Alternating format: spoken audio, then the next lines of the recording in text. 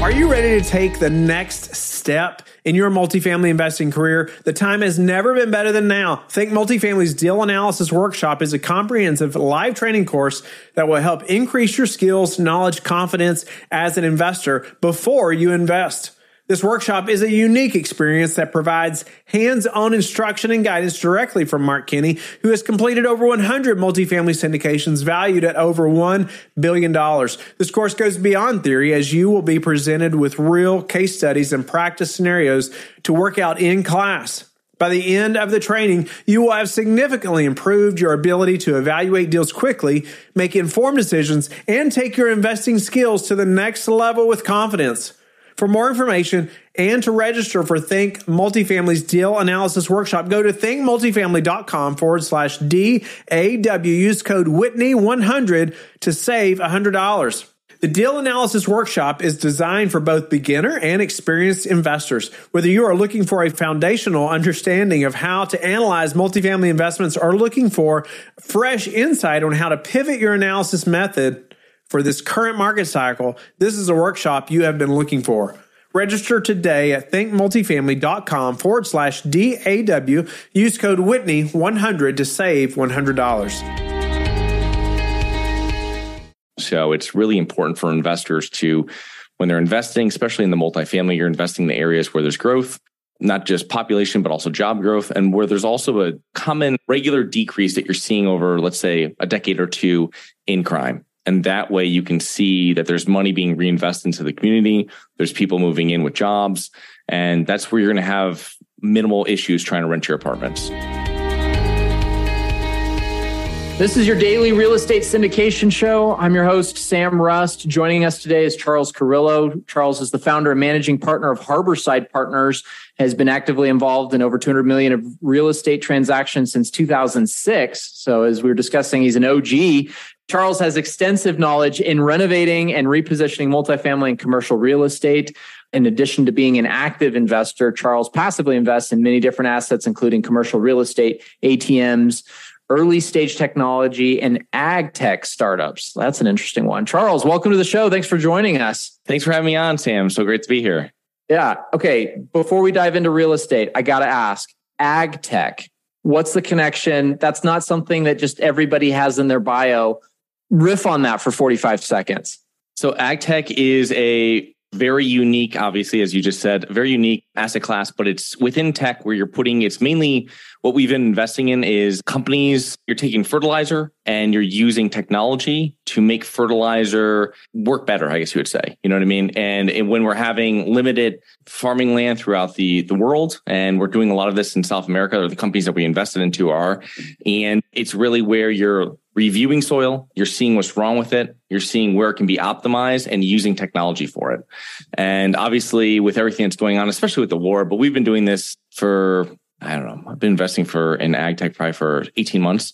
So I feel it's something that's coming along where you're having a lot of countries, you hear it all the time, of farmland going away and all this kind of happening. And so it's really pushing that any type of soil that has to be, that you're using technology to really find how you can optimize it and how you can really, what needs to be done to kind of maximize the output. It's interesting. It's a very interesting thing that we invest into, and very passively, let's just say. You're not in the laboratory trying out compounds. Is that what we're saying? That's correct. Right. Awesome.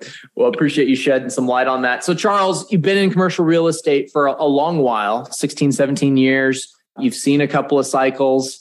Maybe sketch a little bit of your background for our listeners. Yeah. So really quickly, so I grew up in multifamily real estate. My dad bought his first multifamily property in 1984. It was a 6-family and not so great of a neighborhood. So when I grew up going in the, I guess you'd say 90s, late 90s, early 2000s, as I was younger, going to my dad's properties, and he had with a partner, I guess, up to almost 100 units, and he self-managed them all. He had a small team, but the properties were D, C minus, let's just say, to be nicely to my father. Not great properties. He knew that. And when I got out of college a few years later, I was buying property I was ready to buy property, and my dad just kind of instilled in me in buying in better areas. And I took that, half-heartedly. I wish I had bought better than the areas I was in, but it definitely goes to show you that that's definitely a rookie mistake. So it's like the first thing I ever tell new investors, to buy in better areas whenever you think it, and don't be swayed by this nice cash flow statistics that's being put up there, or all these rents that are coming in when they put them into the listing. That's, you have to take that with a grain. So, yeah.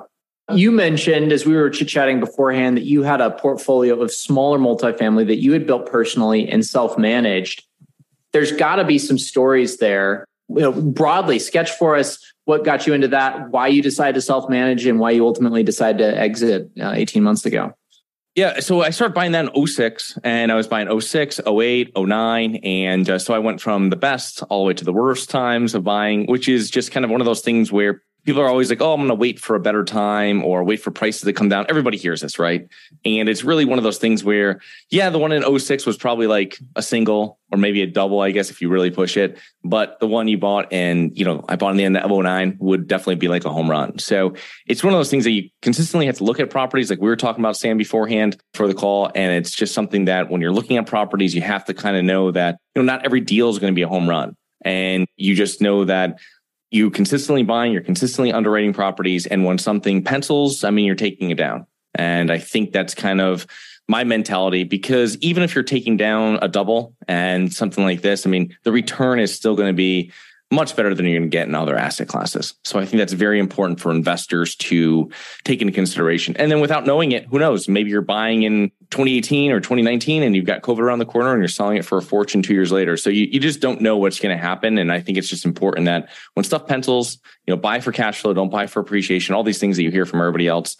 And I think that's kind of like the safest way of doing it. When I was doing it, I self-managed it from 06 to 2012. I moved down to Florida in 2012, so I didn't really have a choice. I was selling or I was having third-party management, which was kind of a blessing. And I wish I'd done it a little earlier. 6 years gives you a lot of experience in dealing with C-class tenants, which is great. Something you can pull over into any other part of real estate investing. But it's also great to do the self-managing, but it's also great to focus on your acquisitions and bring in that third-party manager. Yeah. And then ultimately you've disposed of those here recently? Yeah, I sold it to another investor. Those are all based where I was originally from in Connecticut. And I sold those to an investor that had other units in the area. So for him, it was great because he was getting more scale with his property manager. And for us, it was perfect because now we could put it into other markets that we were really focusing on. Connecticut's not really a landlord-friendly state at all. And we learned that for the most truth right through COVID when we had tenants not paying for like a year. So got those tenants out, seasoned them, sold them. And that was kind of what our plan was. And it's great. It's all a learning experience when you're doing it. You know what I mean? But it's something that we really focus on more landlord-friendly states. We're focusing on states and areas where there's actual growth.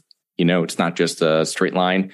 And that's really what our focus is on now, because getting a mix of the cash flow is really important, but getting the mix of cash flow and appreciation, which is something you can't really get appreciation in markets that aren't growing. So it's really important for investors to, when they're investing, especially in the multifamily, you're investing in the areas where there's growth, not just population, but also job growth, and where there's also a common regular decrease that you're seeing over, let's say, a decade or two in crime. And that way you can see that there's money being reinvested into the community. There's people moving in with jobs. And that's where you're going to have minimal issues trying to rent your apartments. Yeah. It's a fairly simple recipe on where to. It's hard to get the cake to come out right. There's a ton of work that goes into it, but the recipe itself is just not that challenging. I have so much respect for people, though, who cut their teeth or even still invest in areas like Connecticut. I was talking to a guy the other day who invests in Baltimore, some of those areas in the Northeast or in some of the Rust Belt cities, like at Dayton or some of those areas where there's just not a lot of growth. Man, that is the heart of the hard right there. Yeah. There's also, you have to buy extremely right in those markets. Not saying that you're going to be overpaying when you're getting into areas that are really growing. And I hate using that word and I hate saying that, but it's kind of true. But you're paying for where the growth's coming and you're going to pay over compared to another unit. So you're going to have an area. But the thing is that if I'm off my rents $100 in an area that's not growing per month, that's a huge difference compared to if I'm off that amount in an area that's really growing. You know what I mean? Because it's going to make up with the growth, maybe not in the first year, but maybe in the second or third. So it's very important to buy in areas that are growing no matter where you are. Yeah. And you talked a little bit about the concept of just staying consistent in your acquisition efforts, underwriting deals, and not trying to time the cycle. That makes me think a lot of some of the big stock pickers like Warren Buffett or Charlie Munger, some of those guys, that the time in market is really important. And yes, every investor thinks that they can time cycles, but generally it's the folks who have a process, stick to it, that are successful in stocks. That's something that's more commonly accepted. Mm-hmm. And I think that same thing is true in commercial real estate. Yeah, I totally agree. I mean, you're consistently buying, but then there's also the time too, is when the time to sell, you know what I mean? Or when the time to pull out some equity, how much equity do you pull out? But I think timing to sell, especially when you have investors, it's very important, because I've spoken to a number of investors that when we were selling properties at the beginning of 2022 and we're like, oh, this is going to close, and they want to hold it. Well, they're happy they sold it now. You know what I mean? Because it would have been, 2-3 years to get something close to that price, or maybe that price again, or over that price, whatever it might be. But it's something that you kind of have to not get greedy. And there's a great quote. One of my mentors told me that only a sucker sells at the top of the market. And that's something I think it was JFK Senior originally told it or something, but it's something that is so important and it's so true. You know what I mean? You're thinking you're selling at the top, or you're going to wait for the top. You're never going to hit it. Who knew they were selling? I never knew I was selling my stuff at the top in like 2022. You just thought like, oh, I'm selling it on the way up. And it's a way of getting money back to investors, getting money out for us. And now they can take their profits and now they can reinvest it into not just one deal. They can now reinvest into 2 deals. You know what I mean? So it's safer for them. And I think that's really important. But it's difficult. It's difficult to make the decision there. So it's really, if you have the business plan, you stick to the business plan when you're putting money in and when you're taking money out. Yeah. Same thing for us. We sold a couple of deals in 2021, right at the very end of the year. And there was definitely some investors that were questioning the decision. And now in hindsight, it looks fantastic. But I think that goes to a point that so many of the investors, you syndicate, we're syndicating as well. There's a lot of investors who've only been investing for the last 5 years, maybe even 18, 24 months. They're used to everything being smooth and pushing forward.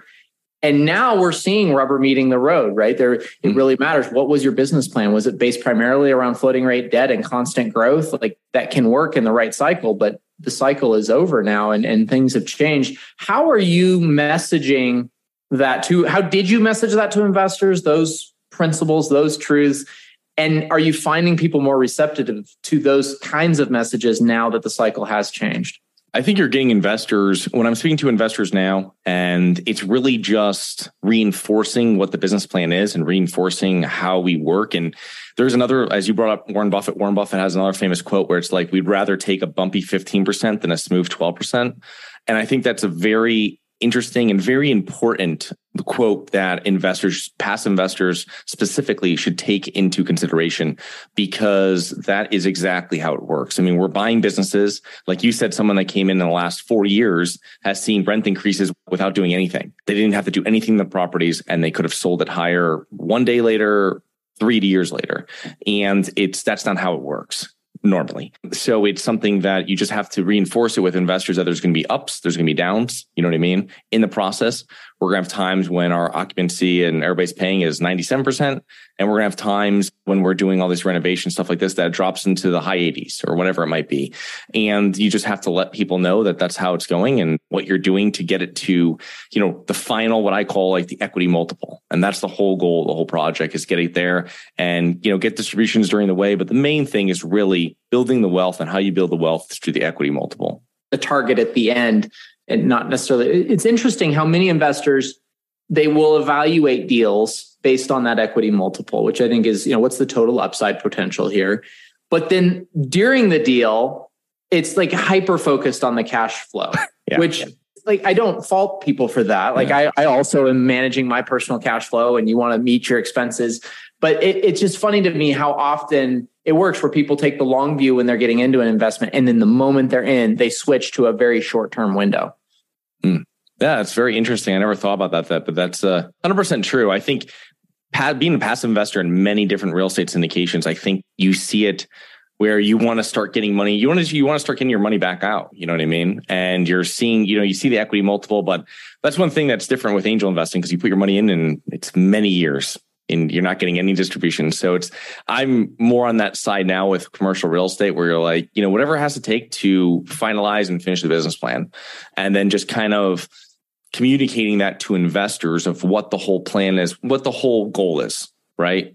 Preserve capital. We don't want capital calls. And then it's like equity multiple, you know what I mean? And then distributions is like behind that. So if like you're getting your distributions, that's fantastic. That's like the main goal. But if we're putting in like water metering for all the units because we had a higher water bill than we before. And we're going to, half distributions for the next 2 quarters or whatever it might be. You know what I mean?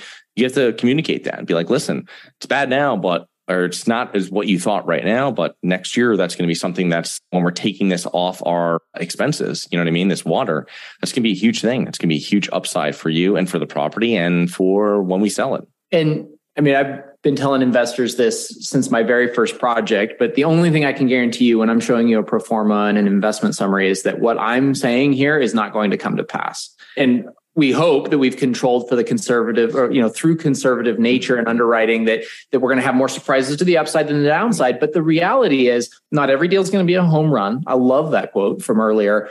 And there's going to be hiccups along the way, and we have to be able to deal with those. But that's where communication really comes in. And so I'm curious, how are you communicating with your current investors and nurturing them, educating them, and helping them to come alongside the process instead of leaving them out in the cold and they're watching their bank account and seeing their distributions go down? I think if we have any deals where distributions have changed, it's really keeping them informed, keeping as much information and is sending it out. And really how I've done it is we're going to send out an update of what's happening. We're going to tell them what our decisions are of what we've done. I'm going to wait for my phone to ring and I'm going to pick that up and explain exactly what's happening in more detail than the email. And then I will, whatever they want, I will shower them with as many financials as comes in from our phone. If they want, I tell them all the time, if you want weekly updates of what's happening with every unit and leases, I will send that to you. You know what I mean? I will forward you the email. It's whatever you want, full transparency, because, we're investors in this. My family's investors in this. I have really good friends that are investors in this. So it's not just third-party investors where your only relationship is your investors together, right? But so I think just communicating it and then it's really a one by one, because you have some investors that, a lot of investors don't really care. They see that it's going the right way and they know about the hiccup, and you probably have this. And there's other ones that this might be their first time. It might be their second time. It might be their first time going through at all in a real estate investing, going through some type of pullback, right? Where COVID doesn't really count. COVID was like people stopped buying property for like 40 days or something. And then they started buying property again or whatever it was. It was like nothing. And so you didn't really see it there. It was just, this is like the first time that they might be going through something. So in that scenario, it's something that I think it's just walking them through and educating them. It's interesting how the 80-20 principle plays out in so many areas of life, but 80% of the questions come from 20% or maybe even 2% of your investors. Yep. It's true. And that's what it is. I'm here, and when I started doing this or, in syndications, it was new to me. And I kind of more watched what happened, but other people want to get more involved and kind of see they want answers faster and they want to get their questions in front and center and make sure that you get them answered so they're comfortable. Yeah. Yeah. My philosophy when investing in other opportunities has always been, I want to know the people really well. And then I'm going to trust them to go and do the right thing. And I think that's the perfect investor avatar for folks in our line of work as well. As we love those investors that get to know us, do a lot of homework on the front side, and then they just watch those monthly updates. And there's a few questions along the way. What you have a lot of experience though in investing in other people's deals. What are some of the things that you look for? I want to see what kind of base that they have in that area. So I want to see that. I love when I'm looking at deals and they have multiple properties in that area, or if they are partnering the boots on the ground, let's just say, whoever that might be. Because you usually get into these deals, there's one or two general partners in there. Maybe you're working through one of them. But the actual boots on the ground, I want to see that they have a number of units, number of projects in the area, and it's their management company, which is fine, or that's great, or it's third party that they've used in all these units or all these properties, so that they have proven system on the ground, a proven team on the ground that they're using. And then when they plug in this, fourth, fifth, seventh property, whatever it is, into that market, they know it's going to run like clockwork. I'm not going to get an email 9 months down the road saying that the property manager is switched out and, everything's a mess. They've had success with what they've got boots on the ground. That's number one. And then you're looking to everything else. You're looking at how now it's really important about the debt. But at this point, depending on where interest rates go, maybe that's not as important it was a few months ago. I mean, it just, you're looking at all parts of it, but I really want to see when I'm looking at the team and when I'm looking on boots on the ground, it's really looking into their management and seeing exactly who's the ones talking to the clients and making sure that they have a team of contractors, they have the management team, everything is all they've used before, they're currently using it, and I know that it works. It's like a banker told me years back, it's like printing money. And that's when I think when you're like that 6th, 7th asset in this submarket with they're using their system, they're just printing money and you're just kind of like riding right in, which is what you want to do. You don't want to reinvent the wheel with your GP. Fantastic. Charles, thanks for joining us today. Thank you to our listeners for joining us on another episode of the Real Estate Syndication Show. I'm your host, Sam Rust, signing off. Thank you for being with us again today. I hope that you have learned a lot from the show. Don't forget to like and subscribe. I hope you're telling your friends about the Real Estate Syndication Show and how they can also build wealth in real estate. You can also go to lifebridgecapital.com and start investing today.